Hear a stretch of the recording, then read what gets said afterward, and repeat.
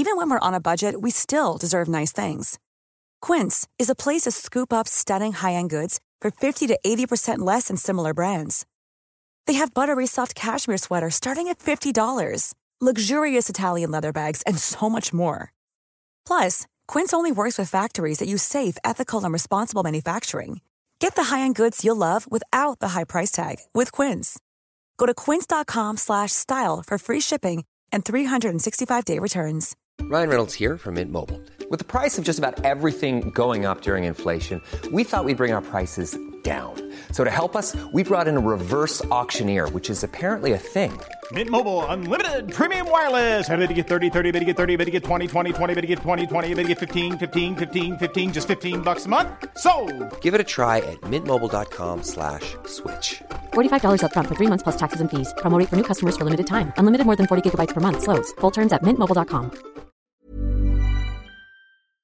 Jag kommer ju direkt från stallet. Jag ber om ursäkt för att det dröjde så länge innan vi kunde spela in. För att du luktar här. Tänkte jag säga. Men det är ju faktiskt... Du är på en annan kontinent så att det gör inget. Och vet du vad, ärligt talat tror jag att du skulle uppskatta den här underbara hästlukten. Jag älskar hästlukt. Alltså det doftar gott på riktigt. Ja, och ja det gör det ju. Alla som har någon annan åsikt har helt enkelt fel. Punkt. Det är skönt att det finns några saker i världen som inte ens är diskutabla. Utan det bara faktiskt finns ett rätt och ett fel. Exakt. Du, apropå det så har ju Hans Rosling gått bort. Ja, fan vad tråkigt. Det är så jävla tråkigt. Den enda människan som man liksom älskade när han sa så här i den där intervjun med den där danske idioten. Bara, ja, men du har fel och jag har rätt. Man bara, ja, så Hans. Underbart. Du får vara härskare just nu för att du har rätt, för att du har fakta. Och vi behöver ju människor som inte håller på med alternativa fakta.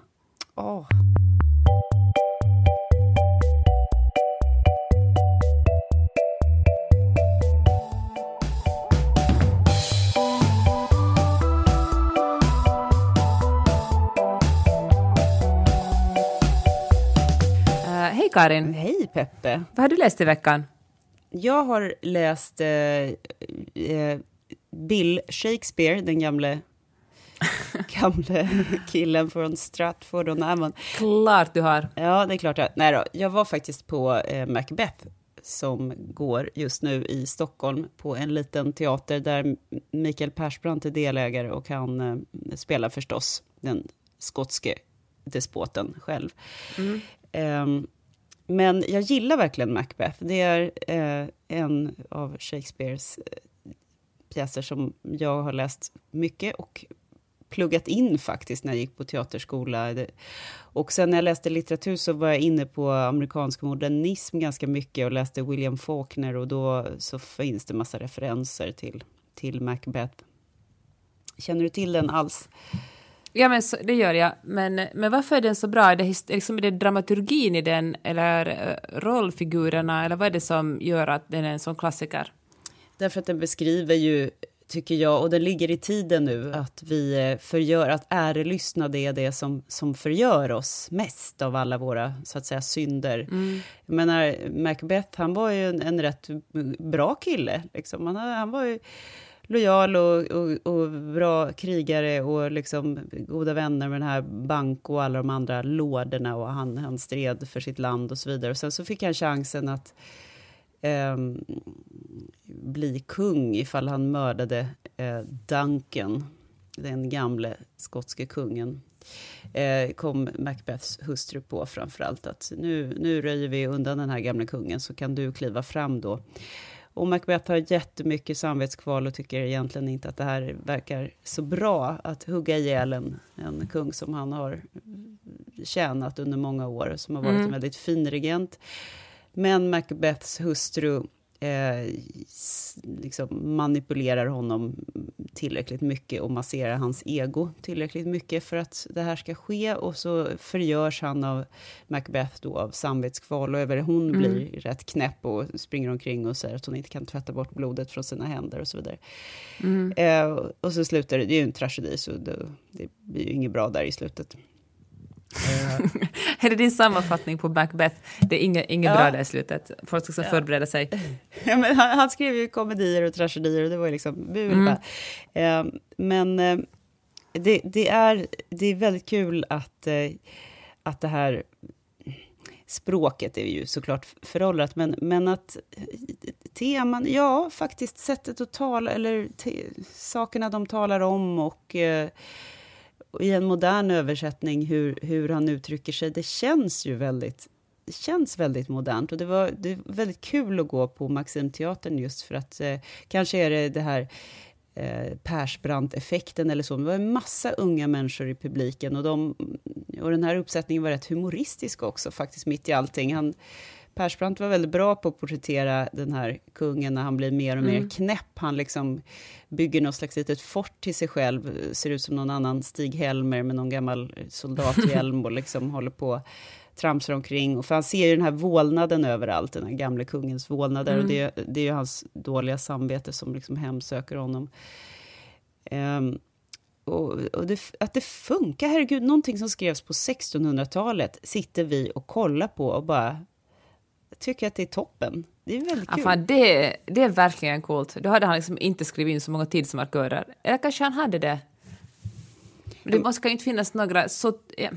Det är lite som så här, du vet, Game of Thrones, någon slags så här vag medeltid-ish, krig-ish ställe i Europa-ish, där alla är olika lorder och kungar, förutom att de har kilt då. Han var ju rätt snygg i kilt såklart, Persbrandt. Men jag skulle säga den här texten då, det finns i 5:e akten, nu hade de liksom hackat upp allting, eller mosat ihop allting till 2 akter kan man säga i den här uppsättningen. Och vilket den vann på, alltså man kan ju korta fett mycket faktiskt.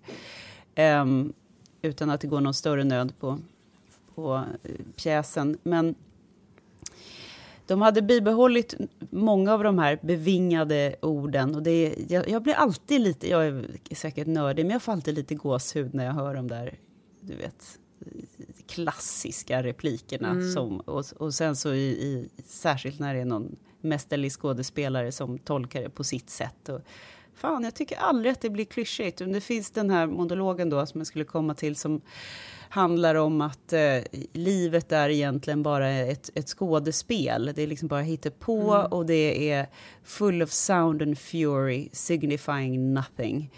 Det är liksom helt meningslöst. Och vi är bara skådespelare som liksom larmar och går på. Och det här på är Facebook som och Instagram liksom. Ja, visst. Men det är ju exakt vad man pratar om idag också. Ja, och det är så aktuellt. Och det finns flera referenser där. En är ju Ingmar Bergman som ofta refererade till just det där i sina filmer och dagböcker. Och så den här William Faulkner som skrev då The Sound and the Fury, Stormen och vreden, den kom ut 29 tror jag. Och den var väldigt modern. Och den är skriven i bara sån här stream of consciousness form, olika 3 bröder. Det handlar om en förmögen familj i södra USA tror jag som går under kan man säga på några dagar. Och detta återberättas. Så det är väldigt kul hur de där texterna får nytt liv i andra texter och som i sig själva blir klassiker, och så blir det liksom referens på referens. Men känner du att om man är för lat för att läsa Macbeth, om man inte gjort det i skolan, är det, om man råkar bo i Stockholm, är det liksom, kan man fuska och bara gå och se den här pjäsen då? Ja, absolut, det kan man göra. Men jag tror ändå att man ska åtminstone gå in på Wikipedia och läsa, eller någonstans, och läsa liksom i stora drag. För att...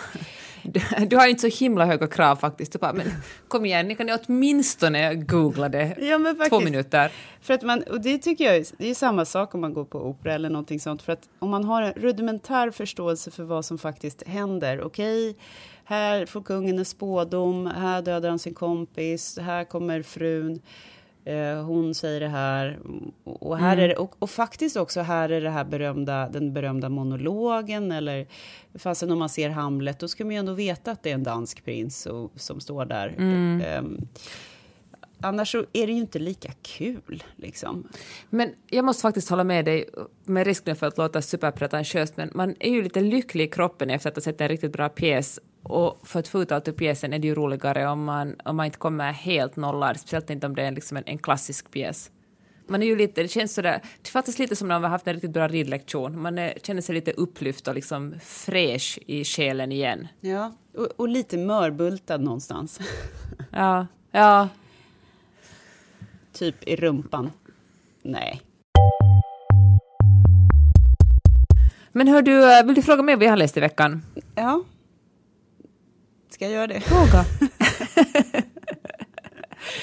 Men berätta nu vad du har läst i veckan, Peppe. Funny you should ask. För jag läste Elon Musk, Tesla, SpaceX och jakten på en fantastisk framtid. Och jag vet inte, jag känner mig nödgad att förklara varför jag har läst den här eller inte lyssna på den. Jag ska nämligen åka upp till Reno i norra Nevada och göra ett reportage om Gigafactory, som är alltså Teslas nya batterifabrik som ska producera batterier till alla de här bilarna. Det där är typ det trendigaste journalistknäcket man kan ha just nu, Peppe. Ja, det var ju därför jag måste nämna det, för jag vill att folk ska tro att det gör viktiga. Ja, tack. Äsch, det här lilla knäcket. Kommer du träffa Elon? Ja. Nej, men alltså det är ju fan omöjligt. Det är liksom jättesvårt att få komma in där. De är ju på områden som är jättehemliga. Men så nej, jag kommer inte att träffa Elon. Men däremot vill jag tala om honom för att vilken intressant person han är. Han är ju ursprungligen från Sydafrika och flyttade till Kanada och så har han kommit ner till USA senare. Och han har ju överklassbarn, gått liksom på fina skolor, varit väldigt ambitiös och ganska tidigt fattar han liksom att internet är en bra sak och det är en bra sak att rädda världen. Men på ett liksom på ett sympatiskt sätt, man kan ju inte hata någon som vill att det ska finnas en framtid för våra barn och barnbarn. Men samtidigt känns det som det är också ett megalomaniskt sätt, för att han vill nästan lika mycket vara mannen som så till att det finns en framtid för våra barn och barnbarn. Och han började ju med att vara en av grundarna till PayPal, för det gjorde han hade han en motsvarande tjänst som hette X.com och sen gick han motivligt med på att döpa om det till PayPal. Och när han sålde PayPal till eBay fick han liksom riktigt, riktigt mycket pengar. Och då började han drömma om rymden. Där är också, för att han grundade ju SpaceX, men liksom att drömma om rymden och att liksom få ut människor i rymden, det känns ju som en rolig idé och liksom en fascinerande idé för den är så galen, men också lite av en megalomanisk idé. Man måste vara ganska på något sätt självupptagen för att säga att man ska ta över rymden också, jorden liksom i tillräckligt mycket. Ja, hans mamma har blivit också upphåsad som en intressant person. Jag tror att hon har överlevt cancer och jag vet att hon är kastad till någon sån här innovationssymposium som är här i Stockholm varje år som det är ett förra amerikanska ambassadrisen, hon Natasha Brzezinski ordnade där. Och då har jag sett att den här Marjorie Musk, eller vad hon kan heta, hon är liksom talare. Och så här, how I raised my det är tydligen något annat barn där också som är någon slags geni. Ja, han har en bror också. Mm. Ja, det känns lite som den där kinesiska tigermamma-boken som tvingar sina barn spela fiol liksom 23 timmar i dygnet och för att de inte skulle bli veklingar. Ja. I alla fall, superintressant den här boken och liksom, jag har lärt mig jättemycket om bilar och varför det är jätteviktigt att de batteridrivna bilarna ska vara sexiga och snabba, så att människor verkligen vill köpa dem. Men den är så konstigt skriven, den här boken, för den är alltså inte skriven av Elon Musk själv, utan det är en person som heter Ashley Vance som har skrivit den och gjort ett jättedigert journalistiskt arbete. Och liksom intervjua kollegor till Elon Musk, intervjua hans exfru och det är just det liksom kvinnobilden i den här boken som annars är full av massa tekniska termer och som inte liksom, jag tror att man måste vara ganska insatt i hur man bygger bilar och raketer för att fatta de här termerna. Men så fort det handlar om kvinnor så går man ner till någon slags väldigt neandertalnivå. För att både Elon Musks exfru, eller i början är hon hans fru, och hans sedermera flickvän och nya fru, idag är hon väl också en exfru, beskrivs på liksom så absurda sätt. Alltså, så här liksom... Berätta. Så här beskrivs den här Tallulah Riley som han träffar ganska fort efter att han har skilt sig från sin fru som han hade 5 barn med. Han har faktiskt ett par tvillingar och ett par trillingar, 5 pojkar. Men så skiljer han sig, tydligen informerar han den här frun om att han skiljer sig typ genom sin sekreterare. De går några gånger i parterapi och så säger han... Ja, verkligen. Och säger han så där att okej, nu bestämmer vi oss för att det här äktenskapet funkar. Och om det funkar så då fortsätter vi, men om du fortsätter med det här liksom terapitjafset så då måste jag säga att då måste vi nog skilja oss. Och så går det typ en dag och så ska hon köpa något med sitt kreditkort. Hon ger honom ingen svar, så ska hon köpa någonting och så är hennes kreditkort spärrade och så visar det sig att han har spärrat alla hennes kreditkort och vill skilja sig. Ja men fy fan, det är ju helt psykopatiskt att hålla på. Ja men visst, alltså verkligen. Men så här beskrivs, så träffar han han är då kring 40 ungefär tror jag. Och så träffar han den som ska bli hans nästa fru som är skådespelare som heter Tallulah Riley som har varit med i Pride and Prejudice. Och så här beskrivs hon. Hon har en kurvig figur och hon har ett underbart lekfullt och flickaktigt sätt. Hon var oskuld och hon bodde väldigt länge hemma hos sina föräldrar. Nykterist. De gick ut någonstans, smutta hon på ett glas äppelsaft. Alltid duktig i skolan, aldrig en besvikelse för sina föräldrar. Det här är det bästa, hon hade en mjuk och fin personlighet. Vad fint. Men det här skrevs alltså nu och det var inte 250 år sedan. Den har kommit ut 2016 den här boken. Eller åtminstone översättningen. Kanske boken kom på vilken jävla smörja att det här ändå får komma ut. Vad är det för förlag? Man vill ju, jag tror verkligen inte på våld, men man vill ju liksom gå till redaktören och ge henne en ordentlig örfil och säga att det här krävs ju nog en jättestor röd penna och liksom, man kan inte beskriva en människa så här. Och sen handlar det om hur storleken på förlovningsringarna han köpte henne. Han köpte 3 förlovningsringar, en gigantisk diamant, en vardagsförlovningsring. Och sen en som han har designat själv. Men alltså, som drivs av så här solcellsbatterier och hon kan flyga omkring med den med en raket till Mars. Men också sen, och när det beskrivs liksom, den här författaren som skriver boken då gjort en intervju med exfrun så poängteras det noggrant att ja men det här är ju liksom en exfrus kommentarer underförstått. Man vet ju hur exfruar blir. Men är det här en sån här pojkbok? Det här låter som någon slags pojkrumsfantasi av något slag. Så det här vill jag bli när jag blir stor. Ja, men precis, så är det faktiskt. Och liksom, det finns så mycket konstigheter i det. Alltså den är ju verkligen superspännande för både Tesla och SpaceX är ju jättespännande projekt och liksom, så verkligen kanske kan förändra världen att vara föregångare till användningen av fossila bränslen.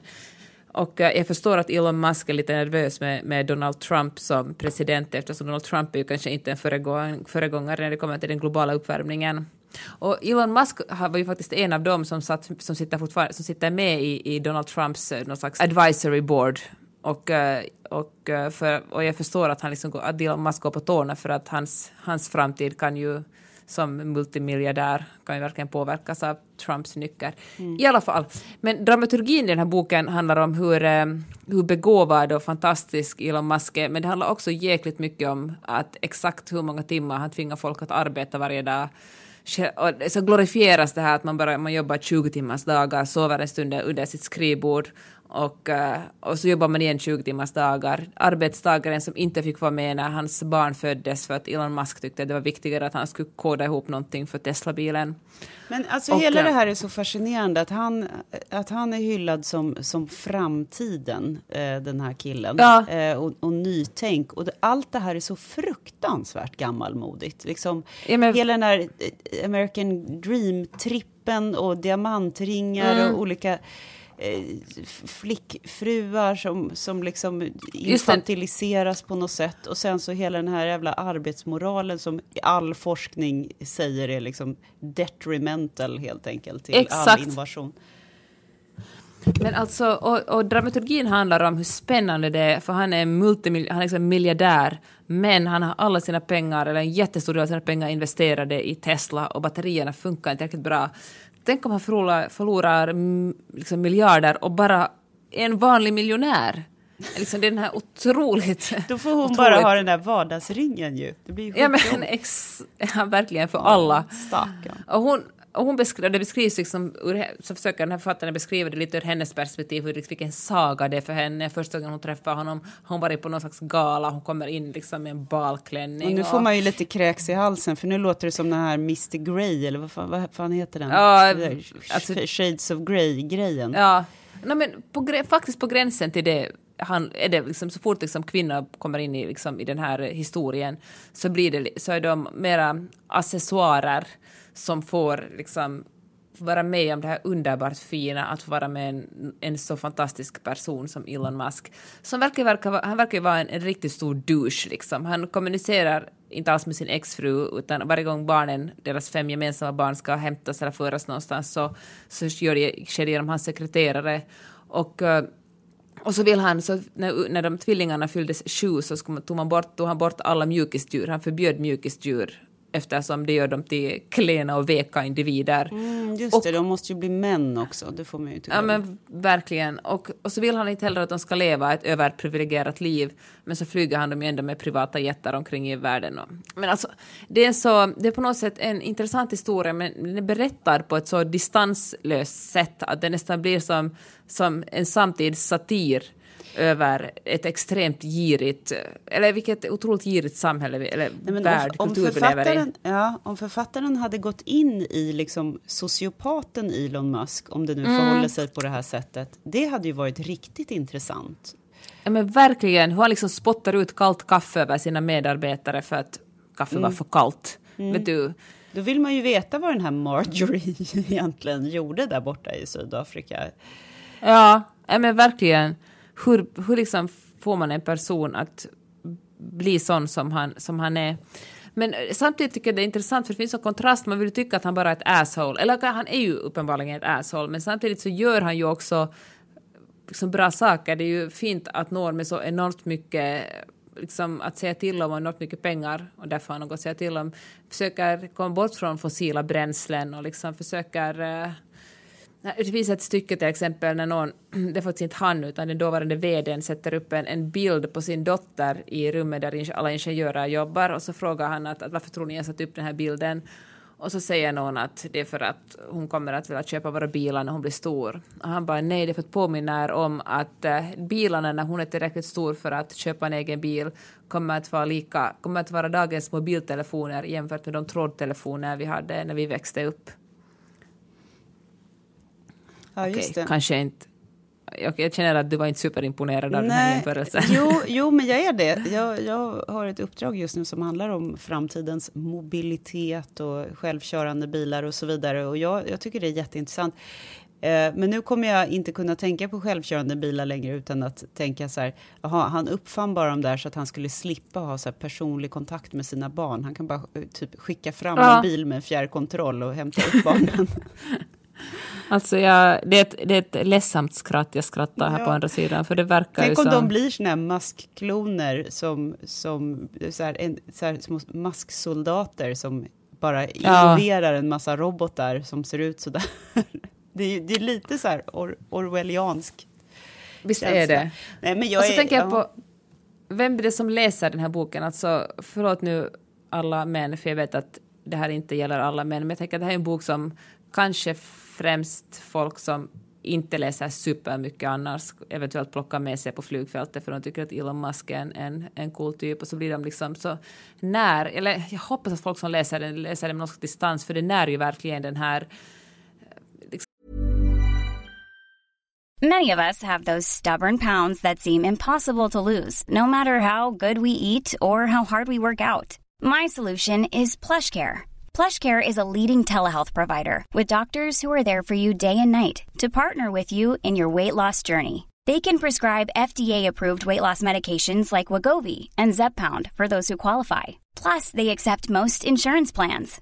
To get started, visit plushcare.com/weightloss. That's plushcare.com/weightloss. Many of us have those stubborn pounds that seem impossible to lose, no matter how good we eat or how hard we work out. My solution is PlushCare. PlushCare is a leading telehealth provider with doctors who are there for you day and night to partner with you in your weight loss journey. They can prescribe FDA-approved weight loss medications like Wegovy and Zepbound for those who qualify. Plus, they accept most insurance plans. To get started, visit plushcare.com/weightloss. That's plushcare.com/weightloss. Hey, it's Ryan Reynolds, and I'm here with Keith, co-star of my upcoming film, If, only in theaters May 17th. Do you want to tell people the big news? All right, I'll do it. Sign up now and you'll get unlimited for $15 a month and 6 months of Paramount Plus Essential Plan on us. MintMobile.com/switch.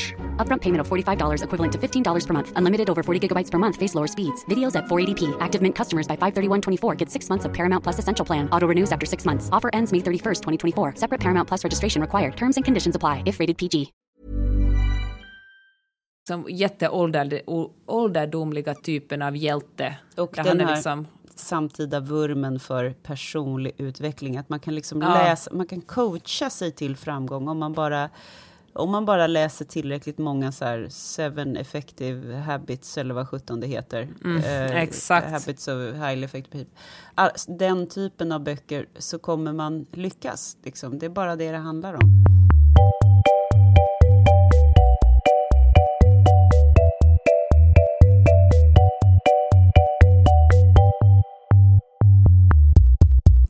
Jag har läst en bok och lyssnat på en bok som är skriven av en ledarskapscoach.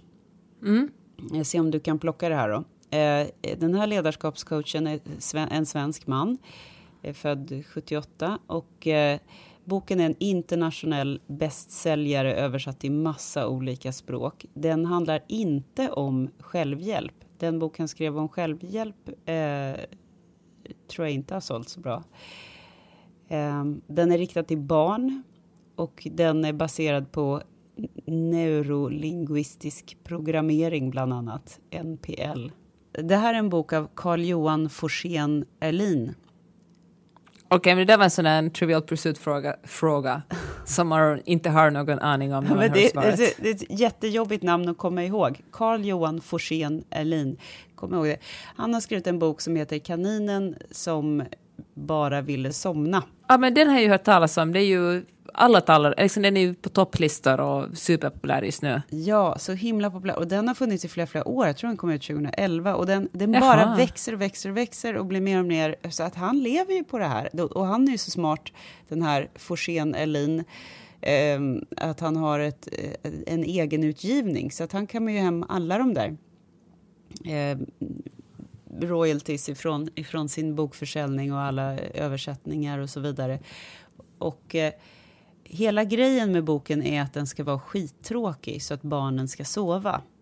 Och den innehåller, jag vet inte hur mycket baserad den är liksom, vad ska jag säga, vissa vederhäftig forskning, men man ska använda det är massa ord som är så här: sova, somna, man uppmanas att läsa långsamt, man uppmanas att gäspa på vissa ställen, och det då ska ge kommandon, nu citerar jag, till barnets undermedvetna, och jag vet inte, det låter lite så här kvack. Men eftersom den säljer så himla bra så tänkte jag så här, jag har varit väldigt skeptisk, och dessutom är det rätt fult illustrerad tycker jag. Det är stort minus faktiskt. Ja, men så att jag har inte liksom tänkt på det där tills här om kvällen när jag inte kunde sova. Och så surfade jag omkring på Storytel och så dök den där upp, och så tänkte jag, men jag kanske ska testa och lyssna på den. Det kanske funkar på mig då som vuxen. Och så slog jag på boken, och då var det en väldigt sån här mjuk stämma som kaninen Kalle kunde inte sova. Och det var verkligen sjukt tråkigt. Och jag vet inte, jag blev så irriterad så jag fick adrenalinpåslag och stängde av. Men jag tror att den fungerar. Och det är rätt roligt med så här funktionell barnlitteratur, eller man ska säga. Men verkligen. Det är ju faktiskt en drömbok när man ska natta folk. Ja, det är nog det. Och jag har inget emot det i sig. Jag läste en otroligt upprörd recension i Arbetarbladet som var så här: Här har vi, se om jag kan citera här i slutklämmen. Kaninen som så gärna ville somna är en iskallt beräknande ledarskapscoach vid sängkanten istället för Astrid Lindgren. Den här recensenten blev liksom förbannad över att det var då inte en rolig historia. Men hela grejen, det här är ju något annat. Det här är ju egentligen en bok för föräldrar som inte orkar sitta uppe med, i för sig också för barnens skull då, för att de mår väl bra om de somnar så småningom. Alltså jag känner både, alltså det är ju en bok man vill ha. Man vill ju att ungarna ska somna så fort som möjligt. Och det utesluter ju inte heller att man läser Astrid Lindgren eller någon annan lite modernare barnboksförfattare. Men det känns också som ett ganska samtida fenomen att allt ska vara så himla funktionellt. Man bara okej, det är bra att läsa för barnen och lägga sig, men jag vill också att barnen snabbt ska somna. Okej, då skapar någon en bok som lämpar sig för högläsning men som också får ungarna att somna jättefort. Fan vilken bra spaning, Peppe. Du är ju smart ju. Det är för det för mig det här nu. Ja, själv är jag ganska trög, men en annan bok som handlar om att barnet inte somnar snarare, det är ju den här Go the fuck to sleep. Jag vet, jag tänker så helt ofta på underbar. den. Jag älskar den. För den är faktiskt rolig. För den liksom, man kan kanalisera ut sin föräldravrede på ett litet barn som alltid är så här, du vet, det ska alltid gås upp och kissas, eller så ska du få något glas vatten, eller så är det något babbel eller men den är också samtidigt härlig och kärleksfull liksom, för att den handlar ju om fantasivärldar också. Så då kan jag bara sluta med Go the fuck to sleep. Och sen så är den på rim då. Och han Adam Mansbach tror jag man uttalar det. Det är en sån här riktig Kalifornien-snubbe också. Jag älskar att den är så himla SoCal liksom, med allting är så här du vet, multikulturellt och alla glider omkring i såna här snygga funktionskläder och bor i någon bungalow någonstans. I Malibu. Ja, nej, snarare så här. Ja, jag skulle nog tro att det är så här San Diego-hållet kanske, eller något berg eller någonting sånt där. Ja, hur som helst, den heter Somna för fan tror jag, eller någonting sånt. Jag kan verkligen rekommendera den till som en gåva till när ens kompisar får barn första gången eller någonting sånt. Ja, det låter ju bättre, eller kanske bara inte var med det svenska namnet, men det låter ju Go the fuck to sleep är liksom på något sätt en så briljant mening. Den är så självklar, men ändå är den ju liksom, det funkar så bra. Det finns en så här lite tvättad version som heter Seriously Just Go to Sleep. Så tråkigt.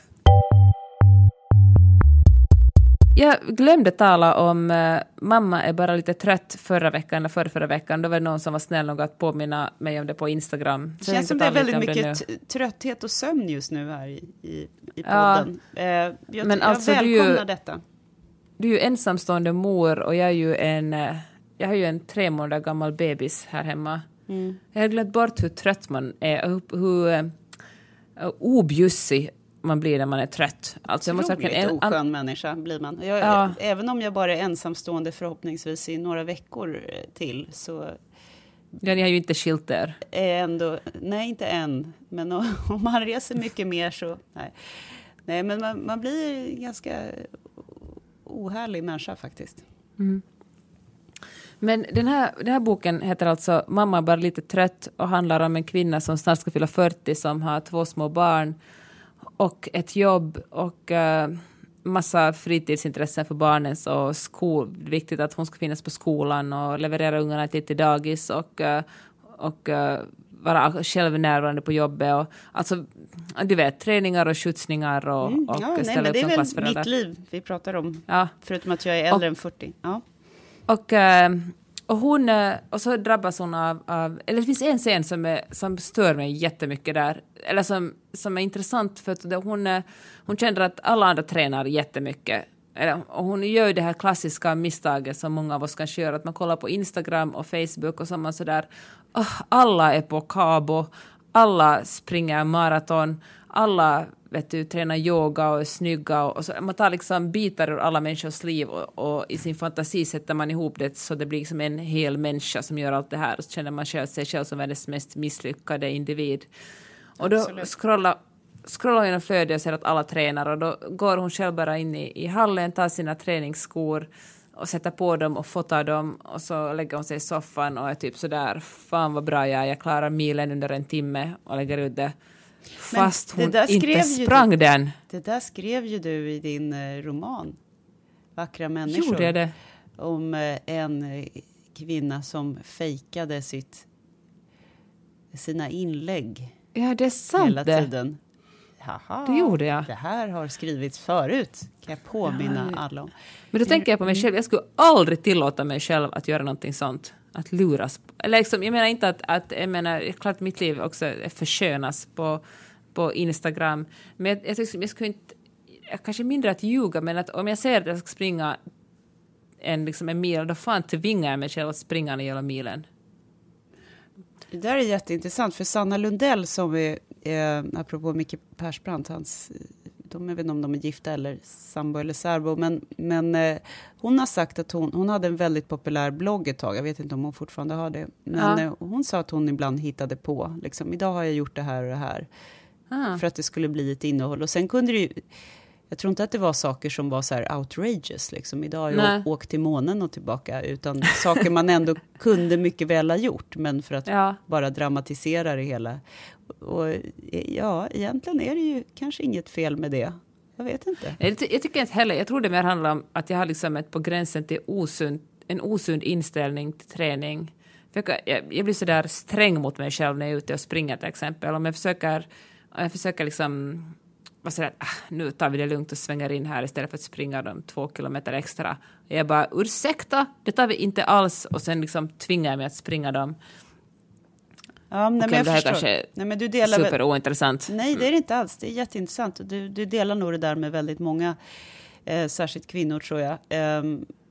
Men det jag trodde du tyckte att du aldrig skulle göra var att liksom ljuga på Instagram. Men då menar du alltså ljuga om träning. Det är det som är det heliga. Allt annat ljuger jag fritt om. Ja, men i alla fall tillbaka till den här boken. Den här Minna som är huvudperson, hon jobbar halvt ihjäl sig, och hon känns lite, kanske snäppet för karikerad, för hon är verkligen så otroligt nöjd över vad folk ska tycka om henne och att allting ska skötas på korrekt sätt. Liksom. Det handlar hela tiden om andra människors blickar. Och det leder att hon till sist får liksom hon går in i väggen, hon får utmattningssyndrom. Och så blir hon sjukskriven.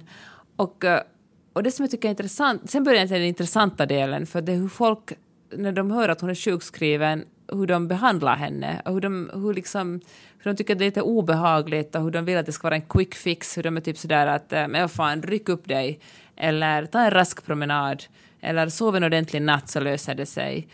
Istället för att fatta liksom att det här är ett mycket djupare problem, än något som går att lösas med en god natts sömn. Så det fanns i början av boken, var jag mest störd på den här huvudpersonen, vilket inte nödvändigtvis är en dålig sak i en bok. Det är ganska roligt att läsa böcker där man känner antipatier för liksom huvudpersonerna, men jag tycker att kanske själva budskapet, liksom samtidskopplingen kom fram mot slutet, när det handlar om hur en människa som på riktigt lider av utmattningssyndrom blir behandlad. Det som jag ska säga, alltså hon som har skrivit heter Sara Beischer, och hon skrev 2012 kom hon ut med en bok som heter Jag ska egentligen inte jobba här, som handlar om en ung kvinna som får jobb inom åldringsvården. Har du läst den? Nej, det har jag inte. Den verkar superbra. Det handlar liksom om hur hon hela tiden såg det som ett tillfälligt jobb. Hur det var som hennes identitet passade inte ihop med att vara en person som jobbar inom åldringsvården. Och så handlar det om hur lite resurser det finns. Och alltså en ganska sorglig och hemsk bok. Men alltså superbra. Den rekommenderar jag.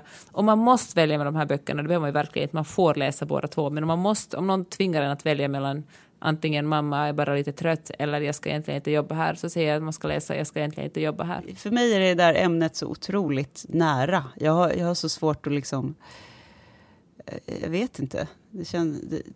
Jag har svårt att känna att det är intressant för att det är så himla vanligt, eller vad man ska säga. Men det kanske är men just därför är det. Känner du att du liksom blir betraktad av andra och liksom att dina prestationer som mamma och karriärkvinna bedöms hela tiden? Ja, det gör jag. Men jag är ju avsevärt mycket bättre på att hantera det nu än för liksom 8 år sedan när jag först blev mamma. Då tyckte jag att det var jättejobbigt och stressigt. Men det är ju samma sak med även prestationer på arbetsplatsen. Jag är otroligt mycket bättre på det här nu. Men jag har ju gått igenom jag har ju fått några smällar och gått igenom några sådana här stress... vad kallas det? Stresssymptomsgrejer. Jag har aldrig varit så där långtidssjukskriven in i väggen, men absolut, det är ju omöjligt att prestera som heltids yrkesarbetande förälder och småbarnsförälder och allt det här samtidigt. Så det är klart att man ska skriva om det, men jag tycker väl inte att det är så ovanligt i Sverige att det händer, och jag tycker att det finns en väldigt modern förståelse kring fenomenet. Borde inte den här boken ha kommit ut för 10 år sedan? Ja, det är fair enough faktiskt. Det som jag skulle säga nu angående det här att känna pressen, jag känner sån enormt mycket större frihet över att bo här i LA och sköta småbarnsåren härifrån, eftersom jag spelar, det känns som jag spelar på en helt annan spelplan. Jag är inte riktigt som alla de andra amerikanska mammorna här, men jag är inte heller hemma i Helsingfors eller för en del i Stockholm och liksom en del av det sammanhanget, och det ger mig på något sätt en frihetskänsla. Då kan jag liksom freestyla på ett helt annat sätt än att sätta sig in i en mall där jag måste ha ett heltidsjobb till exempel. Sen finns det ju såklart enormt många nackdelar som frilansarens ångest att inte få in uppdrag och vara tvungen att flytta ut för man inte kan betala hyran. Men att bo här ger mig en stor frihetskänsla. Men det där kan inte jag alls fatta. För att jag menar, bor du i Sverige så har du ju 2 års föräldraledighet att ta ut. Och det är ju otroligt vanligt att man inte jobbar när barnen är små. Och det är ju jättevanligt i USA. Ja, alltså jag jobbar ju som ett djur. Jag har jobbat sedan Majdis var en vecka. Ja, men då jag får inte ihop det. Vad menar du då? Vad är frihetskänslan? För att jag behöver behöver inte jämföra mig med några andra mammor som hämtar eller lämnar på dagis. Eller det känns som jag kör liksom helt mitt eget game här.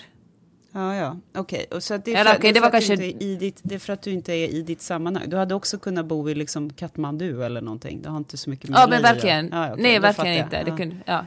Och det var kanske inte superbra förklarat av mig. Men det finns jag trivs med att inte vara i ett sammanhang. Ja, nej, men det är faktiskt, det förstår jag snarare väldigt väl. Ja, därför att du har inte någon slags referensram som folk stoppar in dig i hela tiden, oavsett vad det skulle kunna vara för något. Exakt så är det. Tack för att du la ord på det jag inte själv kunde säga. Jag vet inte, jag tror jag bara bidrog till förvirringen. Men vet du vad jag har gjort, apropå kvinnor? Jag har varit på en författarkväll, eller snarare en kväll med Elena Ferrante. Fattar du extasen? Är det sant? Ja, alltså det är ju nästan orgasmiskt för dig, måste det vara. Ja, jag fick ju nörda ner mig totalt. Jag och 200 andra kulturtanter och några män. Jag blev så kär i de männen som var där. Det var på Stadsbiblioteket här i Stockholm. Och så var det Ferrantes förläggare i Sverige, hennes översättare till svenska och en lektor i italienska som satt på scenen, och vi pratade om de här 4, jag tror att de pratade om de första 3, för att den 4:e har inte kommit ut på svenska än. Jag gillar att du säger vi pratade om. Ja, för jag satt ju längst fram och viftade med handen som någon annan jävla elevrådsordförande. Jag älskar dig för att du gjorde det. Det är så typiskt. Och försökte fick bita mig i tungan för att inte kommentera allting som sades hela tiden. Ja, men det var ändå härligt att få liksom leva ut sitt Ferrante-nörderi. Så att jag kan varmt rekommendera för lyssnare, ni som bor i Stockholmsområdet. Håll utkik på vad som händer på Stockholms stadsbibliotek. De har jättebra såna här författarkvällar och bokevenemang. Hör du, vad ska du läsa tills nästa vecka då? Shit, jag har ingen aning. Oj. Vilket gulligt litet shit. Jag fick dåligt samvete. Nej, men jag blev lite sådär sugen på om jag kanske ska läsa någon amerikansk roman. Det finns ju en som vi lovar läsa, alltså Ett litet liv. Just det, men den verkar så otroligt sorglig. Ja, vi ska läsa den. Jag tänker inte tvinga dig att läsa den nu, för jag vet att du hade svårt annars också. Men jag tycker vi ska försöka läsa den under någon gång under 2017. Ja, men det ska vi göra. Du är ju mycket tuffare än jag vad gäller läsa såna här sorgliga skildringar. Ja, fast jag är ganska skör just nu faktiskt, så jag drar mig också lite för att läsa den.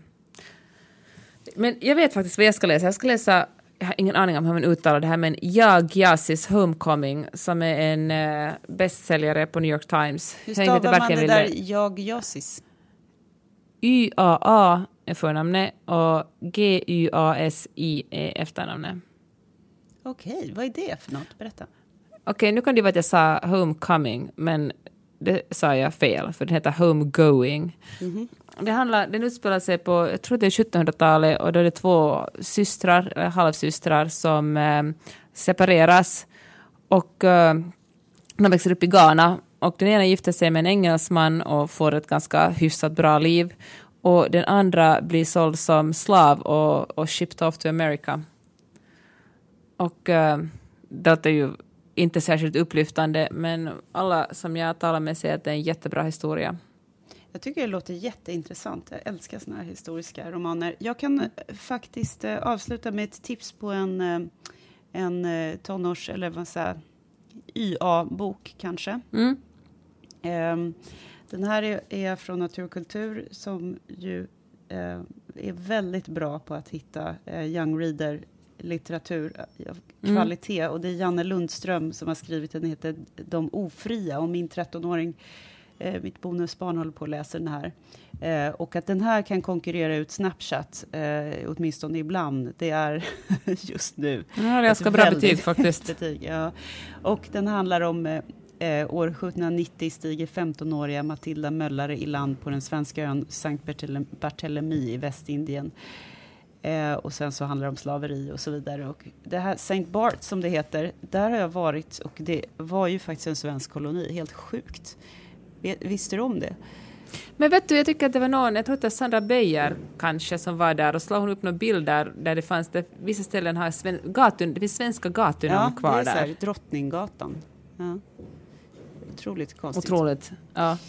Ja, ett av många klanterier som vår dåvarande kung, jag tror att det var Gustav III, gjorde.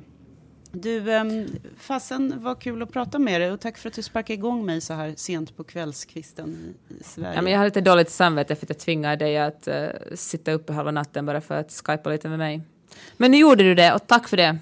Ja, och det var ett sant nöje. Tack alla ni fina, kära lyssnare för att ni hänger med oss, och vi hörs nästa vecka. Och den här podden är ju inte sponsrad av någon, vi är helt fria. Men om ni gillar det ni hör så får ni väldigt gärna gå in på iTunes och ge oss en recension och ge oss några stjärnor. För då gör det så att iTunes algoritm lyfter upp oss, och då kanske fler hittar den här podden. Eller dela oss på sociala medier. Och det finns faktiskt några av er som har gjort det. Er vill jag tacka, och det varmaste. Puss och kram. Hej då. Du har lyssnat på Mellan raderna med Gide och Öhman. En podcast om läsning med programledarna Karin Gide och Jeanette Öhman. Glöm inte att du kan mejla dem på mellanraderna@gmail.com. Hey, it's Paige DeSorbo from Giggly Squad. High quality fashion without the price tag. Say hello to Quince. I'm snagging high-end essentials like cozy cashmere sweaters, sleek leather jackets, fine jewelry, and so much more. With Quince being 50 to 80% less than similar brands. And they partner with factories that prioritize safe, ethical, and responsible manufacturing. I love that. Luxury quality within reach. Go to quince.com/style to get free shipping and 365-day returns on your next order. Quince.com/style. Planning for your next trip? Elevate your travel style with Quince. Quince has all the jet-setting essentials you'll want for your next getaway, like European linen, premium luggage options, buttery soft Italian leather bags, and so much more. And is all priced at 50 to 80% less than similar brands. Plus, Quince only works with factories that use safe and ethical manufacturing practices. Pack your bags with high-quality essentials you'll be wearing for vacations to come with Quince. Go to quince.com/pack for free shipping and 365-day returns.